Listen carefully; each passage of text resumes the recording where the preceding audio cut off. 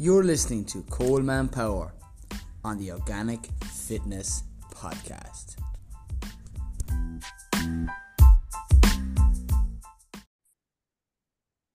All right, welcome to the latest episode of the Organic Fitness Podcast with myself, Coleman Power, and I have my latest guest in front of me, Niamh Burke, a nutritional therapist, but not only that, but also a mother of most of a beautiful child, and we'll be talking all about, I suppose, hormones in relation to eating around your cycle and the importance of, I suppose, balanced meals out the other side of it. Niamh, say hello to the likes of the listeners. Hello everyone who's listening, and thanks a million for having me on, Colin.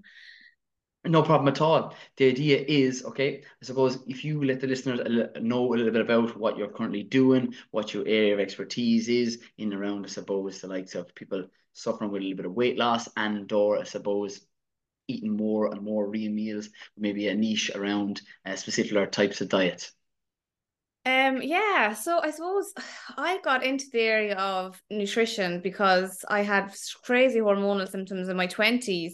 I didn't know what was going on. I was going in and out of the doctors, and I was eventually diagnosed with a condition called PCOS, which stands for polycystic ovarian syndrome. And they reckon between 10 and 20% of women have it. It's very difficult to say exactly the stats because a lot of women go undiagnosed, and some women don't actually realize they have it until they try to have a baby and they're having difficulties getting pregnant, and then they're told, oh, you have PCOS. So yeah, you can get very strange symptoms depending on how, I suppose, the condition is expressing itself in your body. But I was noticing that my blood sugars were all over the place, and because I suppose the blood sugars are really at the core of hormone balance.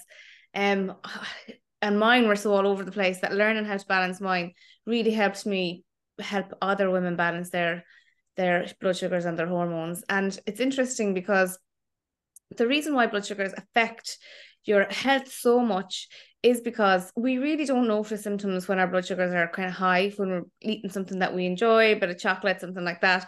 Or like I say to my clients, eating the naked carbs, so slice of toast with no protein at all.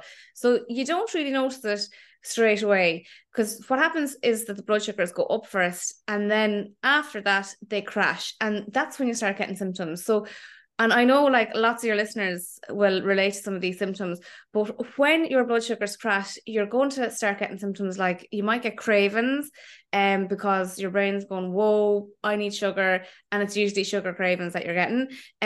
You can actually get like a kind of anxiety, a change in mood, because what happens is the body releases these I suppose what would you call it, hormones to compensate for this crash in the blood sugars. And the main one we release is cortisol, which is the stress hormone. And so you could be in fine form, and then all of a sudden you feel like, oh my God, I'm just after having a mood swing. So mood swings really strongly linked to blood sugar imbalance.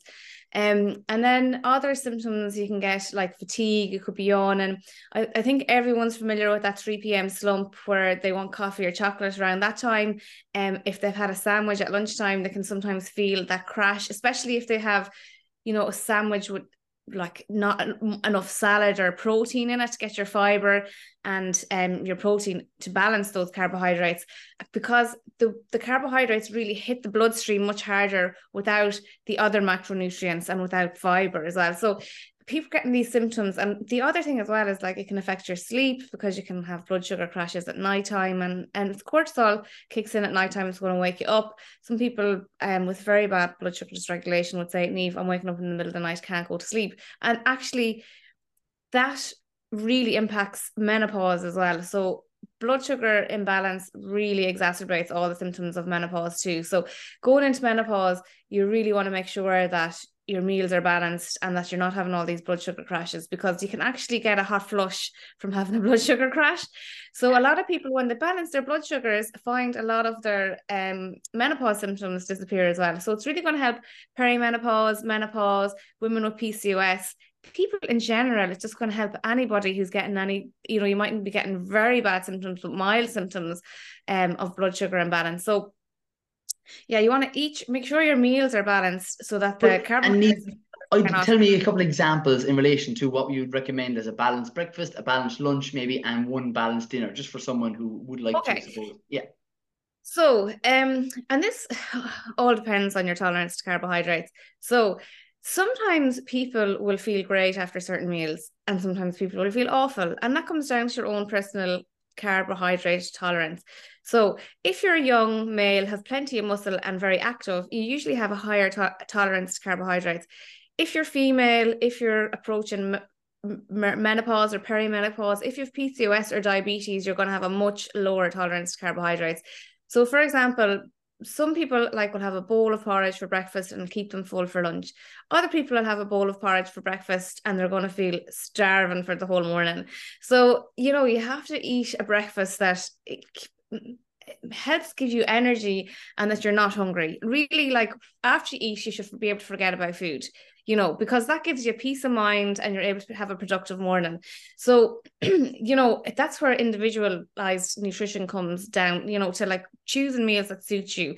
Now, research does show that when people have eggs in the morning, you could have your eggs and your sourdough, that they actually eat less calories later on in the day. So protein first thing in the morning and healthy fats are really going to help set you up for the day. Now, it's interestingly, because, journaling has become so popular lately. And just to even note down how you're feeling after your meals, swap it up and see which meals you feel the best after. If you have your eggs in the morning, when do you actually start getting cravings after that? Usually when I have my eggs and sourdough in the morning, the thing that I crave actually during the morning is water. I actually crave water, which is great because I'm getting hydration in then. And I noticed that if I have yogurt, fruit and granola, I get hungrier quicker. If I have a smoothie, it usually only keeps me full for an hour or two. Now, I need to, think about how is my morning, is it going to be busy? Am I going to have back-to-back clients until lunch? Do I have time for a snack? No, I don't. So I'm going to have my eggs then. Do you know what I mean? I'm going to make my life easier for myself and I'm going to have, a balanced meal. So the thing is that sometimes people will be in work, they're not eating a meal that's going to sustain them till, they have a break or a lunch. They might have meetings all morning, and actually that is actually going to put them into a bad mood then, and they will be releasing cortisol. And that has a knock-on negative effect on the female hormones because stress impacts fertility. It can impact ovulation, can impact perimenopause because you can start skipping ovulation cycles during perimenopause and get terrible PMS. So even just a simple thing of having a look at what breakfast suits you the best and trying to stick to that breakfast as much as possible so that you feel good and you're setting yourself up correctly for the day, if that makes sense. Now, this is exactly the same when it comes to lunch. So for me, what I was noticing was, and this is terrible, when I was in school, I used to be falling asleep at my desk. I always had double chemistry or double honours maths after lunch. And I would sit up the front of the class because they were really hard classes. They required a lot of concentration. I'd open the window, I'd sit right under the teacher and I would not be able to keep my eyes open.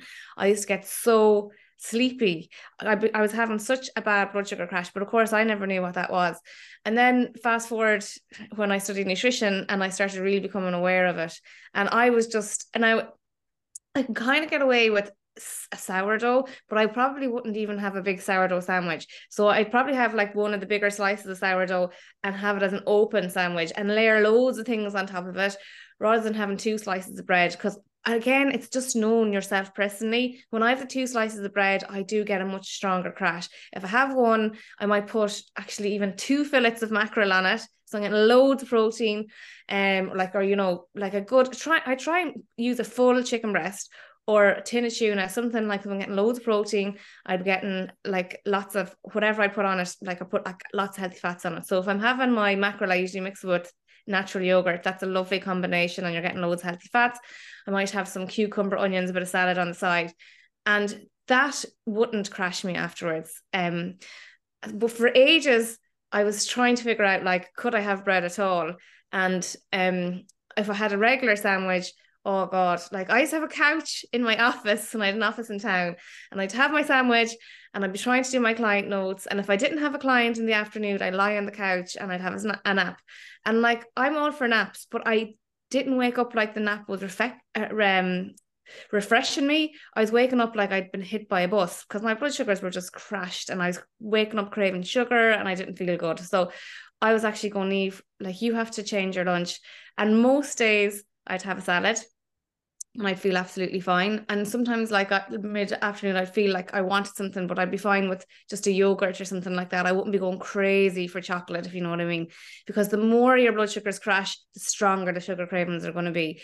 So that's what I realised. And I slowly started kind of cutting out bread then, until Dunnes started doing organic sourdough. And I was like, wow, this doesn't affect my system as much. Interestingly, the bacteria in the sourdough do remove some of the carbohydrates, and they break down the gluten as well. So that would be my go-to now if I was going for bread. And that seems to be the only bread that suits my system in terms of doesn't bloat me. I don't feel like it spikes my blood sugars, but I wouldn't eat just it on its own. I'd always have it with my protein, my healthy fats, and my fiber as well. Yeah, I suppose it's well worth even noting, I suppose, there's the three things that the body even runs off. It's that essential protein, we must consume it. Okay. All 9 essential amino acids, preferably, that we have to have in each at our main meal, either breakfast, or lunch, or dinner. But like I said, the healthy fats, again, essential. Omega-3 and omega-6, we have to consume from foods that we eat, that have minimal effects on your blood sugar levels, as opposed to the carbohydrates that have the largest of the three of the spikes on our blood sugar levels on a given day of this particular food item. And just even mention again, it's that naked carbohydrate that we sometimes gets into our diet that we don't want to have as much of if we don't want that spike. What goes up must come down. Yeah, and just to explain it, this is like when I'm sitting down with one of my clients, the most simple way to understand it is when your cells are at rest or low activity. So if you're sitting at a desk, if you're pottering around at home and not doing too much. Now, actually, even if you're cleaning, it will be burning more calories. But like the cells, what they want to be drip fed their nutrients and their energy. And this is not what the cells do, but like I'm just doing it as an example of the cell opening up, taking some energy in and burning it off very slowly. So they love being drip fed the glucose slowly, or the energy slowly. Now, if you're in a state of exercise, those cells are going to be burning up that glucose much more rapidly. So that is a good time to put in more fast releasing carbohydrates. But what's happening now is that people are putting all these fast releasing carbohydrates in the evening time, when actually they're sitting down watching television, sitting on the couch. And what happens when you have too much glucose in the bloodstream and the cells aren't using it? Well, the body just comes along and goes, I don't need this glucose, we'll just store it as fat. So one of the patterns I see with a lot of my clients is that, like, they're backloading a load of their calories to the evening time, and they're not eating enough earlier in the day when their metabolism needs it. And fueling your metabolism earlier in the day is a really good way to, like, I suppose, support your metabolism to work. And to lose weight as well, because you're going to be burning off all that calories. So what you're doing is, earlier in the day, when your metabolism is highest, you're eating way less food, and that's suppressing your metabolism. And then in the evening time, when you're in this low state of activity, you're giving your body all of this fast release fuel. Like, that is an absolute recipe for putting weight on. So, like, and we know that when people eat more calories earlier in the day, they're going to eat less at nighttime, and you're eating it when it's not going to as likely to be stored as fat. And I do love my chocolate as well, but like, and I like your page as well, Colin, because you have more balanced snacks where it's not like just you're eating something that's pure sugar and maybe some unhealthy fats. You have a snack that has loads, fiber, nutrients, magnesium, like protein in your yogurt. You're gonna serve with whatever you have. I think I saw like some kind of was it a crumble or something the other day? It looked lovely anyway. Yeah, my mouth is watering here, Niamh. Yeah, you can have different, like, I'd recommend different options. And again, it's about not necessarily eating less foods, it's about eating more and the right type of foods in particular to you and your activity levels for the day. Because as you said, most people after a day's work or a day with the kids, all they end up doing is going to say, they'll take out the likes of the remote, they'll turn on the Netflix, and they're just sitting there, and then they're eating higher amounts of, sometimes it's simple carbohydrates. So the carbohydrates are typically broken, as you know well, the idea of a complex carbohydrate or the simple carbohydrates. And that's going to lead to, again, us having that increase in cortisol, the stress hormone, which is leading into poor sleep, which leads to the two hunger hormones coming out of balance. As a result of that, we'll end to, again, it's that up down kind of a cycle that so many people are in. Yeah, so just I suppose to explain that to the listeners that when you're spiking your blood sugars before you go to bed, you're releasing your hormone insulin, so you're straight away overnight going into fat storage signaling. And not only that, but if your blood sugars then crash before you go to bed or during the night, you're going to be releasing more cortisol. Now, cortisol and melatonin directly compete with each other. So if cortisol is high, melatonin is suppressed. That's your sleep hormone. But not only is melatonin your sleep hormone, it's an antioxidant. It helps the detoxification of the brain. It's anti-aging. It actually is very good for egg and sperm health, for fertility. It's such an important hormone. And as you said, if you have a bad night's sleep, you're going to be craving more sugar the next day. Your willpower is going to be reduced. You're actually, after a few nights of bad sleep as well, you become more insulin resistant as well. So like that's the thing, is it's get the core things right. So, and sometimes I know we're talking about a lot of things in this podcast, but like I remember like after I had my little girl, and like I actually love healthy eating. It doesn't come hard to me. Like I did the keto diet for 3 years and loved it, and that's one of the strictest diets you can do. But after I had my little girl, you know, like life was crazy. I sat down and I said to myself, like I don't have the headspace, I don't have the energy, and I don't have the time to do a really strict diet now.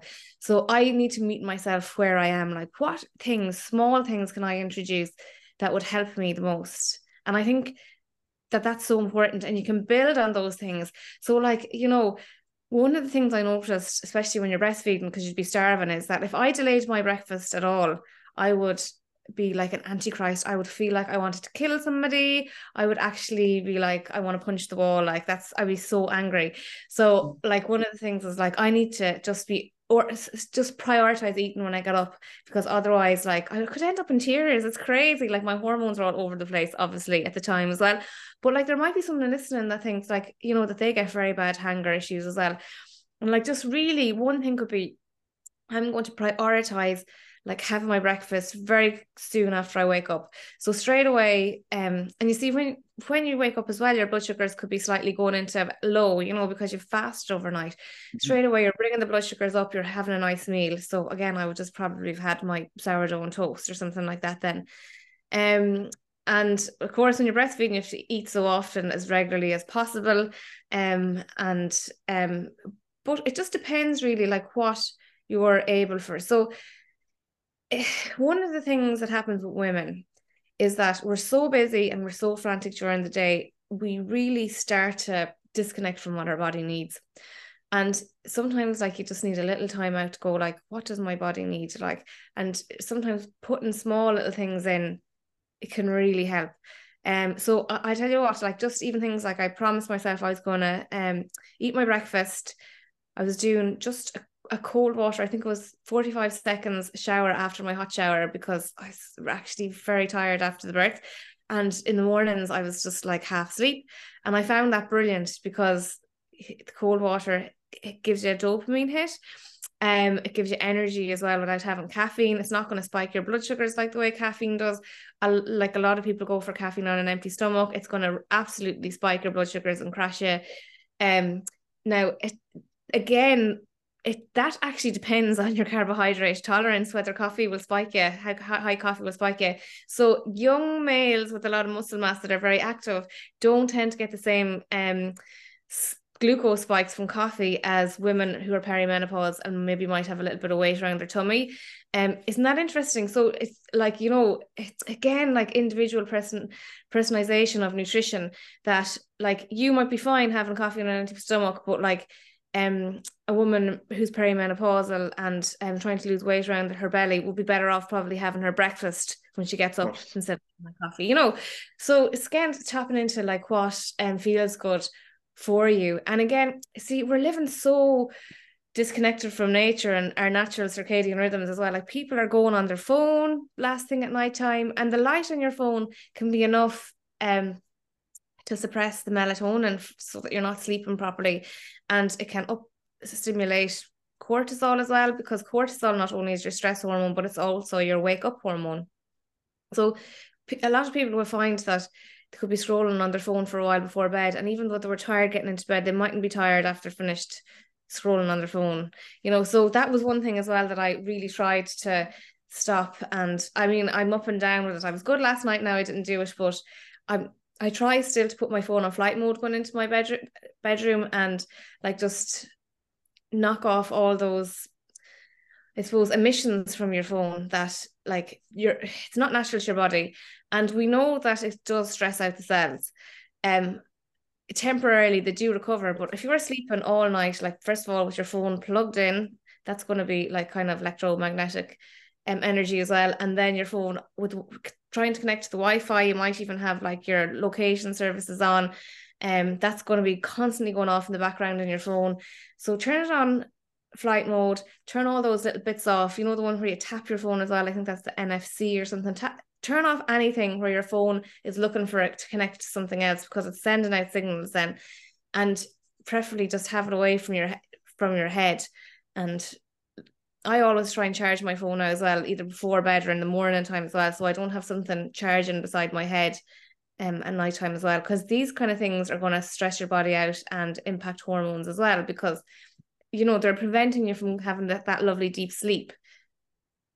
Yeah, and you're dead right. It's the idea that, right, sleep is one of the pillars of health. I know in that, I suppose, conversation we've just had right now, we touched a little bit about fertility, and even before the podcast even recorded, we were talking about how important it is to add as many, I suppose, non-chemically sprayed food items into your diet for not only yourself, but also your children that you're currently looking after. Yeah, so that's interesting because we're talking about the circadian rhythm, and that has a massive effect on your hormones, and so does stress. But actually, there's other environmental factors that affect your hormones as well, and they're called endocrine disruptors. And you know, pesticides, herbicides, things that are sprayed on plants, a lot of them can interact with your own hormones in your body and cause hormonal problems, hormonal signaling problems.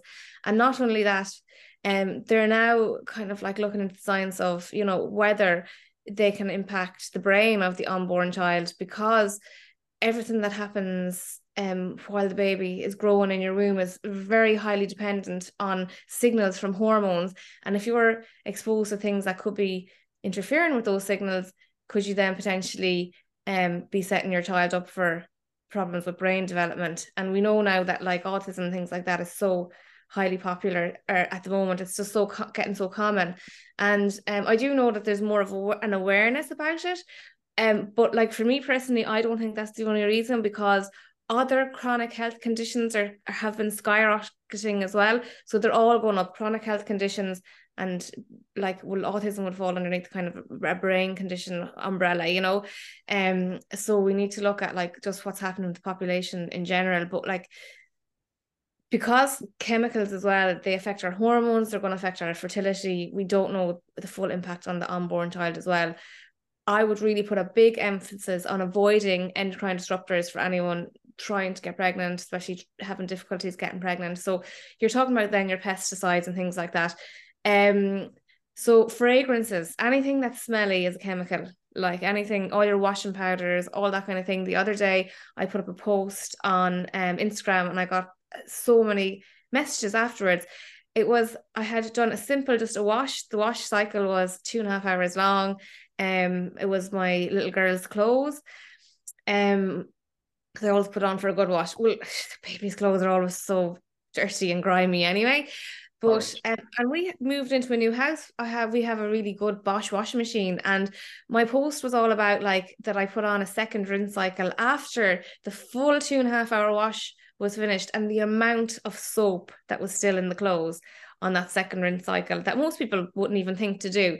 But because I know all these fragrances and everything are so bad for you know, kids, that like I got into the habit of doing that. Now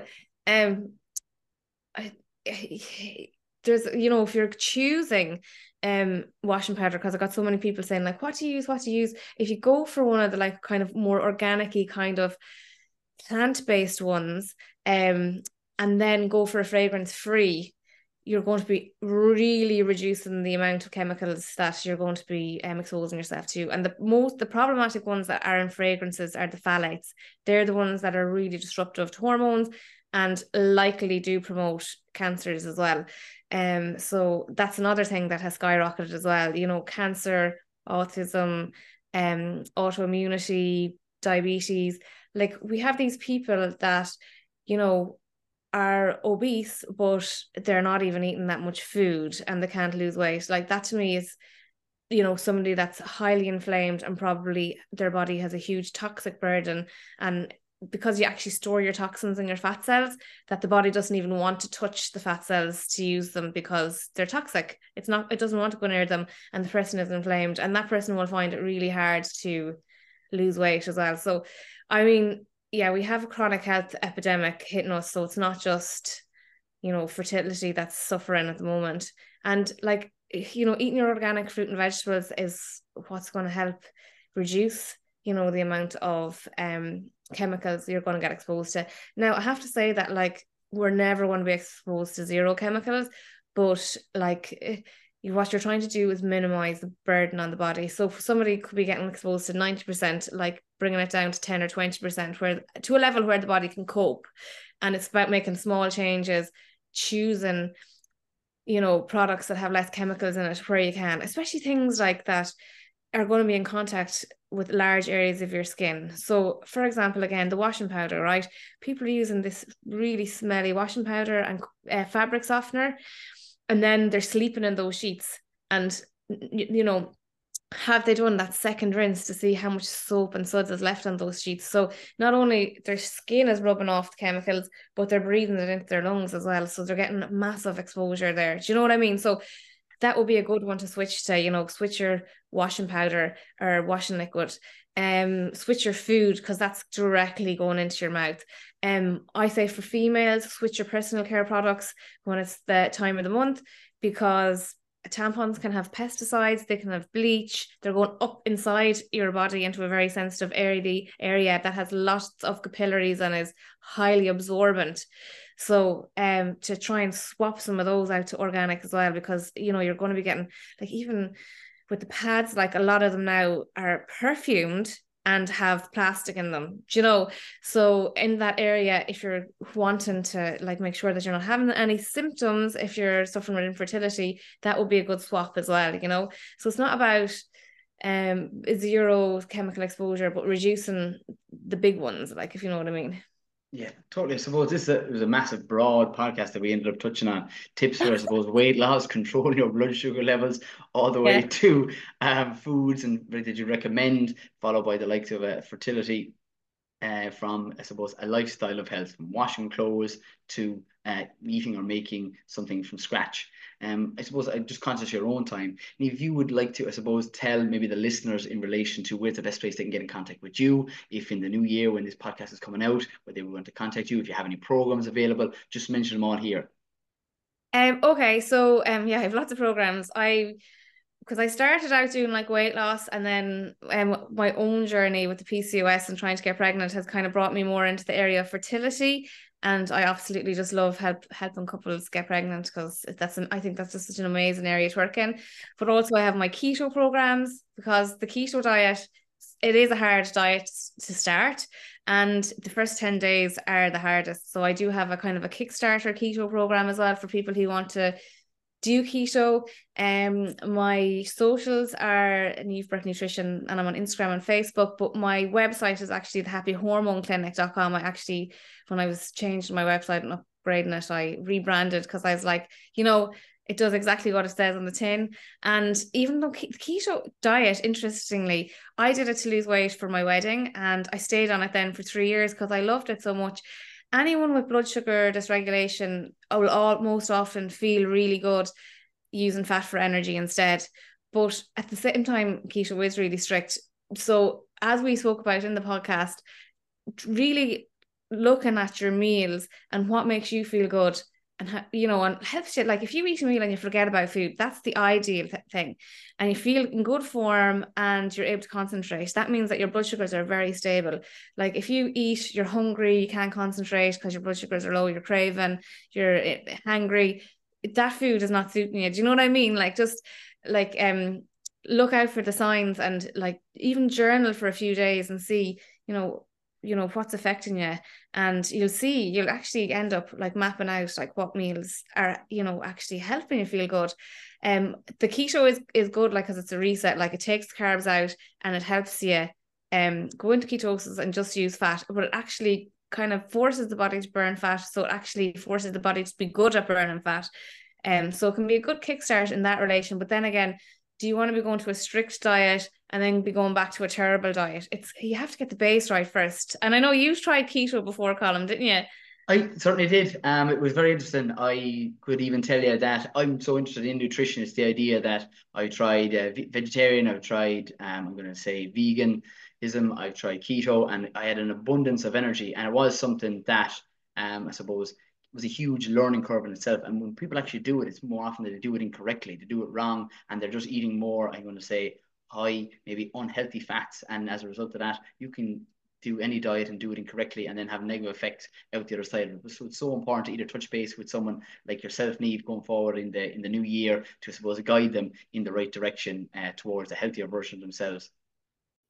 What an episode. And tell you what, Niamh Burke, based in the likes of Galway, the nutritional therapist, is a wealth of knowledge between the likes of balanced meals, anybody suffering with PCOS symptoms in either perimenopause or menopause. This show has it all. And if you haven't most certainly checked out her Instagram page, I highly recommend you to do it. To book in with, I suppose, a consult. And she does have programs starting in the new year. As well as in 2023, we have the likes of different retreats and events going into the healthiest year yet, you could say. So typically in March, we start off with a retreat down in Skull, right? The weekend with the great stuff. Attendees, we have Cara O'Donnell, we have Kaz doing the yoga, and we have Joe Maloney doing the personal development, and myself doing the exercise and all things growing in the polytunnel. We have the 8th of March, we have May the 10th, and the June the 28th, and September the 13th. Those are the dates. If they suit you and you would like to come, most certainly send me a private message and we will book you in. As they always say, limited places. When they're gone, they're gone. And that's really the truth, because realistically, there's no more beds for people. Okay? Or not. Talk soon. I hope you enjoyed this week's show.